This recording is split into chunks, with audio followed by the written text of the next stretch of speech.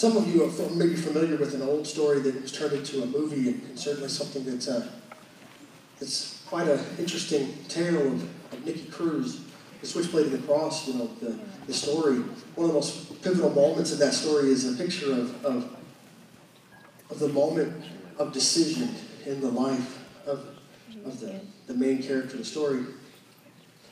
He's threatening the minister, the preacher, the evangelist with death. He's holding a knife, and he's threatening him, and he says, you know, if you talk to me about Jesus one more time, I'll cut you. I'll cut you in. And he gives a number, and I can't recall it at the moment, but a number of small little pieces, and the minister looks right back at him and says, and if you did, every single piece would say Jesus loves you. And there's this moment of transformation that starts to take hold in Nicky Cruz's life, and it tells a story that doesn't matter who you are, where you come from, or what you're currently entangled in with, that God, He can reach in and He can change your life. But we're going to see the story this morning in Scripture where Saul begins his faith journey, where he goes from being just who everybody knew him to being something else. So if you can turn with me in your Bibles to Acts chapter 9, we'll look at verses 1 through 9 today. I know that I probably only have 1 through 8 in the slides, but 9 is brief and I can cover it without being there. When you get to Acts chapter 9, verse number 1, if you would stand in honor of God's word. Acts chapter 9, verse number 1 reads this way. Then Saul, still breathing threats and murder against the disciples of the Lord, went to the high priest and asked letters from him to the synagogues of Damascus, so that if he found any who were of the way, whether men or women, he might bring them bound to Jerusalem. As he journeyed, he came near Damascus, and suddenly a light shone around him from heaven. Then he fell to the ground and heard a voice saying to them, Saul, Saul, why are you persecuting me? And he said, who are you, Lord? Then the Lord said, I am Jesus, whom you are persecuting.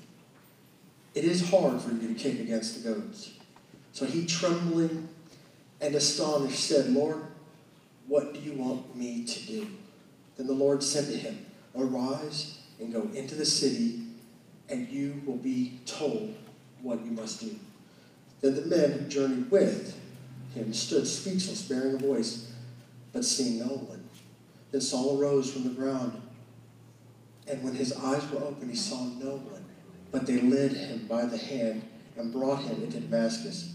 And he was there 3 days without sight, and neither ate nor drank. Would you pray with me? Lord, we thank you that as we come to Scripture, we are reminded that you are in the business of transforming us from what we are, from what we have been, from everything that we think we believe and know, to something that sees you and invests wholeheartedly in you. That's your business, that you are here to change our lives. I pray, Lord, that would be our business too, to be changed and to see lives changed. We ask for this in Jesus' name. Amen. You may be seated. You see this picture, we've been kind of unfolding some high points in the book of Acts, and there's plenty more that I could share with you, but just really focusing on a few snapshots. Acts chapter 1, you hear the great picture of that you're going to be witnesses, and that's what he tells his apostles. And he tells them where they're going to go do it. So he tells them what they're going to do and where they're going to go do it. And then when we get to Acts chapter 8, we see that they're still in Jerusalem, but God is allowing a little bit of persecution to come into the church to scatter them out. And all of a sudden, they start to fulfill this opportunity to be elsewhere, to be in the places where he told them they'll be. And we see this picture in chapter 8 of this man named Saul who is creating havoc in the church, it says. There's a transition in life, though, that begins to take hold in chapter 9 where you see the same Saul. And it says that he's still breathing threats and murder against the disciples of the Lord. Now, I don't know about you, but I'm thinking to myself that when I came to church this morning, I hope that when I got here that the people that are assembled here are not breathing threats and murder against us. Amen? But when you read the Bible, you begin to realize that it might be all right if people who were hostile towards us were here. In fact, that's exactly what God is doing in the lives and the hearts of people around us. He's taking people that are absolutely opposed to this, and he's turning them into people that need to be in favor of this. And when I say this, I'm not just talking about us getting together. I'm talking about us being completely invested in Jesus. And that's what he does. Well, point number 1 in your bulletin says, just because you started out one way doesn't mean you have to stay that way. And I want you to look right at your neighbor, and some of you know the people that are sitting close to you enough to say, you don't have to stay the same. And some of you are thinking, man, I wish you wouldn't stay the same, right? Some of you have your spouse here, and you're like, man, I wish they'd change with this thing or that thing, you know? I know that when my wife and me talk, I think there's a great many things that she would change if she could change me. And I know that it's true for you guys too in your houses. Don't act like you're innocent here, right? If you're not the one thinking that, man, I wish they would change, you're probably the one that needs to be changed. Just saying. Well, that being said, we see this picture that we start out sometimes with this disposition, and I know a great many stories and some of the most fantastic pieces that are written about, that are captured, that we embrace as these celebration stories, are people that were dead set against this story. But then the longer they invested in studying it or understanding it, the more they saw the reality of it, and the more it took hold in their life, and like a tree planted by living waters, it grows and it becomes strong, and that faith life in them is born, and as a result, they are changed forever. And we're going to see Saul become engaged with the opportunity to be something completely different. And if this isn't how you began, and then I want to have a hard conversation, because I'm not questioning your salvation, not in any way, shape, or form, but I will tell you, there were dramatic, life-changing things that happened to me when I come to Jesus. And if you are exactly who you were before you met Jesus now, you either started out real, real young, or you might be deceiving yourself. Because this book calls for change. If you practice what you practiced before you knew Jesus, and it was sinful then, it's sinful now, by the way. It was not okay for Saul when he was done meeting Jesus and being life-changed for him to breathe threats and murder against the disciples. I want you to know that when we come to the Scripture, we are challenged to be changed forever and forever. And as a result, we see this. Well, we read on in the Scripture where it says that he went to the high priest and asked letters from him to the synagogues of Damascus. He's going to the high court. He's going to the high appeal in the religious places, and he's asking them for authority. Now, understand something. He finds himself to be very religious. He finds himself to be in a hierarchy or a structure that has authority over the groups of people around him. And he thinks if he climbs the ladder and he goes and talks to the high priest, that he can have permission to go and do the thing that he feels compelled to do. His deep conviction is to run down the people that oppose Judaism, that follow Christ in the midst of their synagogues. And he says, let me go. Let me go into those houses of worship, and if I find men or women there that are following Jesus, I want to gather them up and drag them so that they can be tried. And he asks for permission to go do this. Now, I want you to stop and just pause for just a moment, and I want you to consider his contribution to the New Testament. His contribution to the New Testament is profound, because verse for verse, he's only rivaled by one other author when it comes to things that are included in Scripture for the amount of text that is written in the New Testament. All of the letters that he wrote, he's one of the most prolific writers concerning New Testament Scripture.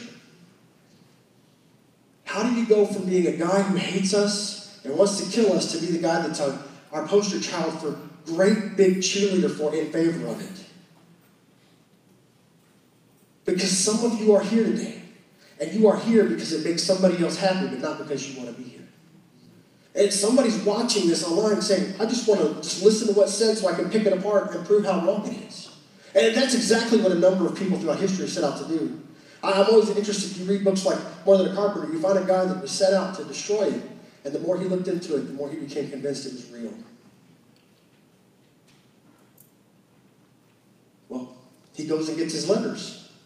And he uses this descriptor to describe people who follow Jesus. The word Christian is only used, very, very limited in the Bible, but we embrace it so thoroughly. But literally, when he was talking about them, he says, so that if he found any who were of the way. And that's the sermon title this morning is about, that he's looking for people that are of the way. Now, I love this because Jesus described himself as being the way. And if we are of the way, then we are of Jesus. The way, the truth, and the life. And that's how we're going to come to the Father, is through Jesus. Amen? We see this picture, and he says, I want to find anybody who's following Jesus. And they're simply described as being of the way. Wouldn't it be something if when people describe the people of our church and the people of your household and the people of your faith community as being of a different way that just is completely defined by what the Bible says and not by what culture tells us? Wouldn't it be interesting if all of Christianity was defined this way? This is whether men or women, and he wants to bring them back down to Jerusalem. This guy goes from being this guy to being one of the most prolific writers in the New Testament. Verse number 3. As he journeyed, he came near Damascus, and suddenly a light shone around him from heaven. Now, you're talking to a guy here who is completely 100% opposed to Jesus. And all of a sudden, something spiritual starts to set in and starts to take hold of the moment. And clearly, in point number 2, if you're following along your outline, is that Jesus can reach out to us no matter where we are. He is in the process of hunting Christians. And all of a sudden, Jesus says, and now we're going to reach out. Now, this is really a great dynamic moment for you and for me, and I'm going to tell you why. Because if Jesus is willing to reach into Saul's life when he's in the midst of hunting Christians, then you are not outside of his reach and outside of his interest. He's not waiting for you to become better than you currently are in order to reach out to you. Because if that were the case, then some of us would be in real trouble, wouldn't we? I want you to know that this is a powerful moment in Scripture because he's looking in and he's saying, doesn't matter who you are or where you are, I'm going to reach out. And when I do, nothing will ever be the same. We see it unfold here, this blinding light. Verse number 4. Then he fell to the ground and heard a voice saying to him, Saul, Saul, why are you persecuting me? And I think that if you are in tune with what's happening in the Scripture here, then you hear this cerebral moment where you begin to dissect every single thing that you thought, every single thing that you've done, every single thing that you are. And you have to identify with Saul here in this moment where you're like, and the Lord, he knows. He knows what's going on in my life. And he knows what I'm thinking about. And he knows my intentions. He sees my actions. And he wants to know why we're doing things that oppose him. Now this is a creator God. This is a Savior Jesus that ought to make you just a little uncomfortable. I'll never forget it, and I won't say their names, but I was just calling to ask some guys that I knew that were pretty handy at some point when I was in a church years and years and years ago, and I picked the phone up, and I dialed the number, and I reached these guys in the middle of a field. Apparently they've been having a hard time digging a hole, and I don't know about you, but sometimes when you dig holes in parts of this world, there are rocks and all kinds of things in there, so you do pretty good for a moment or two, and then you do pretty bad for a long time. And apparently they were talking to this hole pretty vigorously, him and the two guys that worked for him. And when I say talking, they were using adult language. And the guy picked the phone up, and he answers, and I start talking to him, and we have just a simple, small dialogue. It's reported to me at church on Sunday that one of the other guys came back and said, you know, it messed the whole day up. And I said, what do you mean it messed the whole day up? Because he hung the phone up and he says, do you think Brother Ben knows that we're talking with adult language to this hole? I assure you I did not know. But Jesus knows. And he sees it. And maybe he just wanted me to remind those guys that maybe a little conviction's a healthy thing in the midst of the moment. And it's just this powerful moment. Why are you persecuting me? Direct opposition. Now, I want you to think on this word with me for just a second, and I won't spend a lot of time here, but I really want you to feel it. The word persecution, oftentimes in church life, is identified with any little bit of struggling we have. Now, you might have troubles, and troubles are talked about in Scripture, and it's okay to take your burdens and your troubles to God. But when we talk about persecution, we're talking about direct opposition because of one's faith. We're not talking about trouble like flat tire or common cold or even major illness. We're talking about persecution like, no, you got this because you follow Jesus. Different. Okay? And so, just as a church, and one of my pet peeves is that people will say, I love you all. You know, and I'm not going to correct you typically, but I feel like I'm being so persecuted. And I'm like, hey, what happened? And I'm expecting some story about some boss that like gave you extra overtime because you were talking something about Jesus. And I'd be like, well, it seems kind of like some persecution. But then they're like, I just can't house train my dog. And I'm like, probably not persecution. Just saying. Why am I so persecuted? Saul was a bad dude.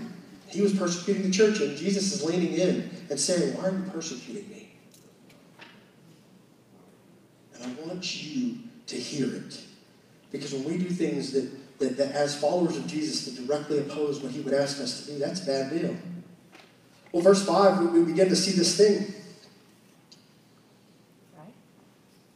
Where now Saul gets to respond. And he said, who are you, Lord? Question. I mean, right about now, you expect Jesus to thunder from on high. And be like, I'm the one that you're running down, and that you're chasing all my people, and that you're imprisoning people, and that you're trying to see them killed. But he doesn't do that. He's so beautifully subtle in this. We want justice, and we oftentimes give people what for because we feel like we're entitled to a sense of justice. But he just simply says, I am Jesus, whom you are persecuting. And then he says something fantastic. You know, it's amazing to me how a person can read a story numerous times in their life and then they see something they've never seen before. And, you know, so you get to a part like this and it's like, I'm Jesus whom you are persecuted. It is hard, and it's not a question, it's a statement. It is hard for you to kick against the goads. This is like, well, first of all, Brother Ben, I don't know what a goat is. Well, I can boil it down for cattle people. You ever used a hot shot? Or a stick to prod an animal? It's like that. And Jesus is like, I'm the shepherd. I prod you along, and you're fighting me. Well, who wins when they got the hot shot in their hand, typically? I know, it's cruelty to animals. I'm not saying you should or shouldn't. I'm just describing what it is. If we have a difference of opinion about whether or not you should or shouldn't electrify your animal for the purpose of correction, you guys are welcome to go sort those ethical conversations out later. But we all understand the picture now, right? Hey, I want you to know you're not as strong as that animal, so be careful. But he's looking right at Saul in the glorious lens of eternity. And he's peering into this fragile moment of the here and now. And he's like, it's hard for you to resist this bit of shepherding I'm offering. Not, is it? He says, it is. The shepherd wins, but the shepherd's wise, and Jesus is the great shepherd. Amen? He just leans in and he tells him who he is, and he says, you're having a bit of trouble now because I've got the correction in my hand. A couple of different times in Scripture, we see this bit of instruction that's offered. You see the staff of Moses, or the one that ends up in the Ark of the Covenant, a picture of God's correction. I liken it to what I see here, but he goes on and says in verse number 6, Saul's response. So he, trembling and astonished, said, now I want you to think about this. Jesus just said, I'm Jesus. And a few minutes ago, Saul was like, let's round up all the Jesus followers. And the stark contrast in what you're about to see is phenomenal. He said, trembling and astonished. For the second time, he declares him as Lord, by the way. Lord, what do you want me to do? Now remember I told you that in Acts chapter 1, that there's a question. Will you, at this time, establish your kingdom? And Jesus is like, no. It's not for you to know that, but I have a job for you to do. You're not asking the right question. And then when you get to Acts chapter 8, it's like, hey, once again, I have a job for you to do. And it's like you're not asking the right question. But then you get to chapter 9, and the person who's against Jesus, he asks the right question immediately. What do you want me to do? Man, I think that if we started our day with Jesus with, what do you want me to do? Man, our day would be different, wouldn't it? Amen. Point number 3, there is a right question we all should be asking. What do you want me to do? Oftentimes we run to Jesus and we're like, can you, will you, why haven't you? Instead it's, what would you like me to do today? It just feels like this is a repeating theme in these sermons. Different texts, same advice. One does not approach the king and say, King, do this or that for me. One approaches the king and says, what would you have me do? He is recognizing the powerful authority of Jesus, whether he's submitted his soul completely yet or not. We see this picture. Lord, what do you want me to do?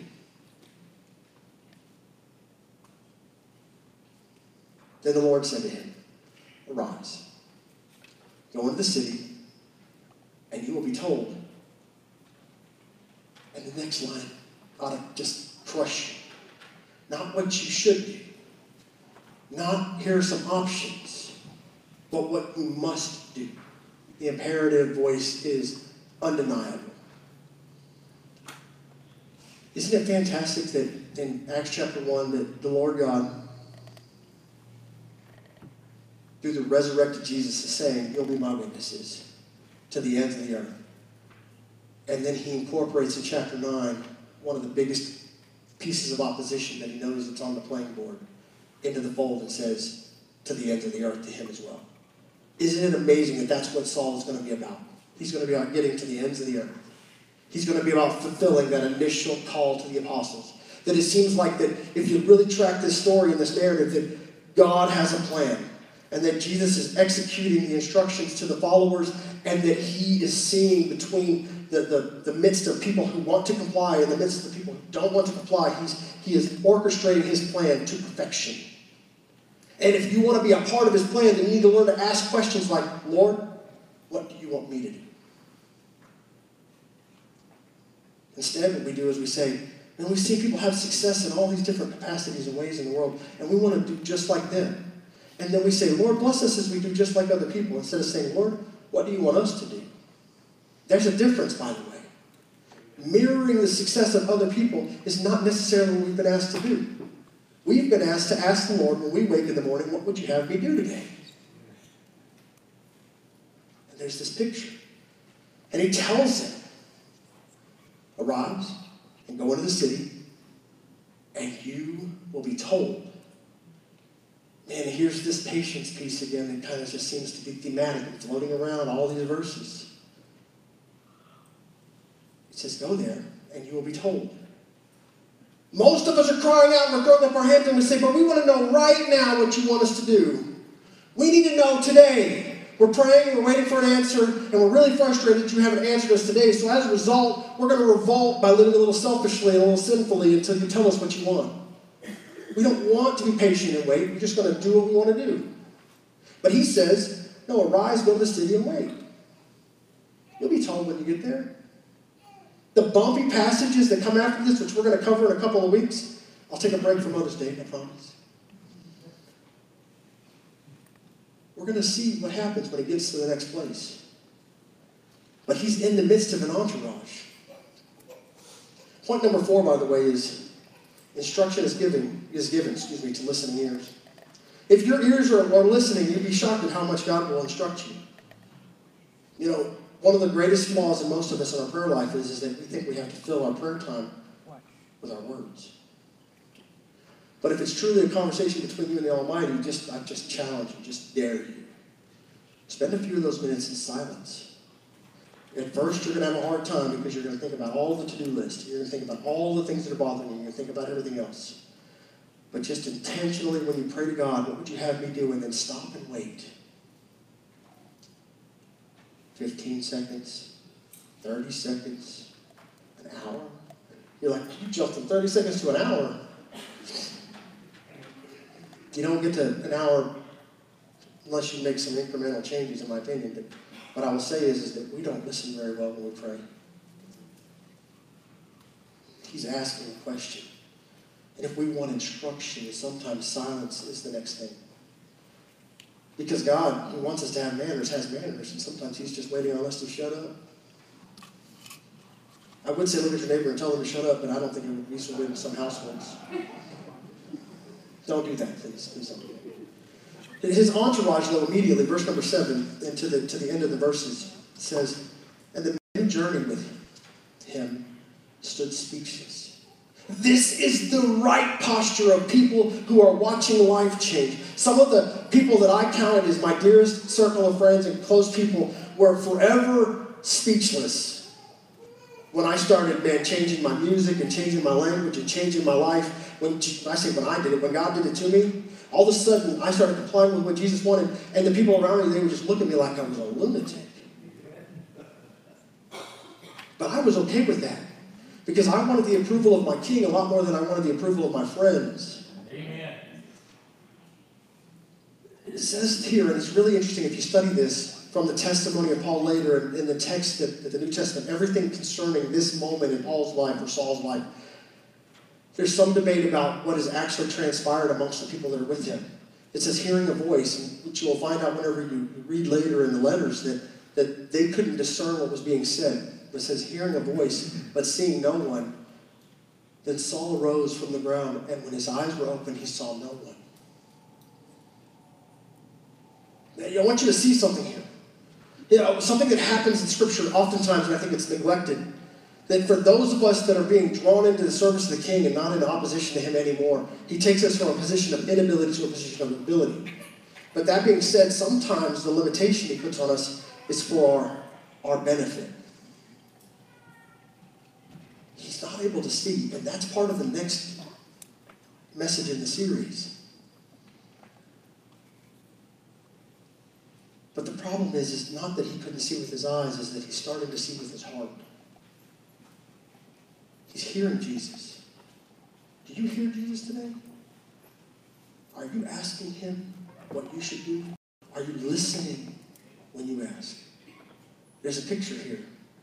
He can't see with his eyes, but man, he can clearly see something right here. It says, but they led him by the hand and brought him into Damascus. Remember, he was headed to Damascus to arrest Christians. He's not headed to Damascus to arrest Christians anymore. I think the great question for most people is once they begin to follow Jesus is, well, I was going to do X, Y, and Z, but I'm not going to do that anymore. What should I do now? Listen to Jesus. He'll tell you what to do. It says he was there 3 days without sight and neither ate nor drank. And this ought to mess you up from your normal routine, shouldn't it? When I was a boy, and when I realized that there was something spiritual that needed to occur in life, and I saw my sister making a decision, I parroted every word she said. I told the Sunday school teacher at the time, everything she wanted to hear, and they thought that I had made a legitimate decision too. And I was pretty pleased to make everybody else happy. And what happened is then they ushered us forward and they presented us to church and then they baptized us a little bit later.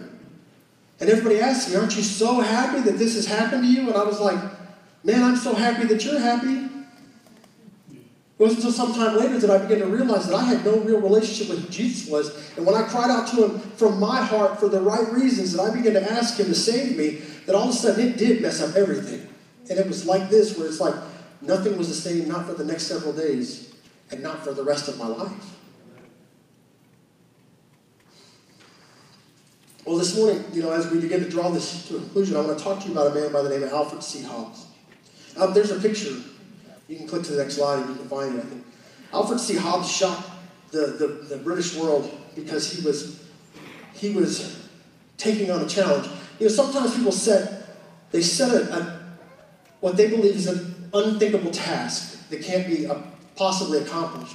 As soon as somebody does that, somebody will test that theory and they will try to break the thing. Right? Well, there's this lock that was created. It's called the detector.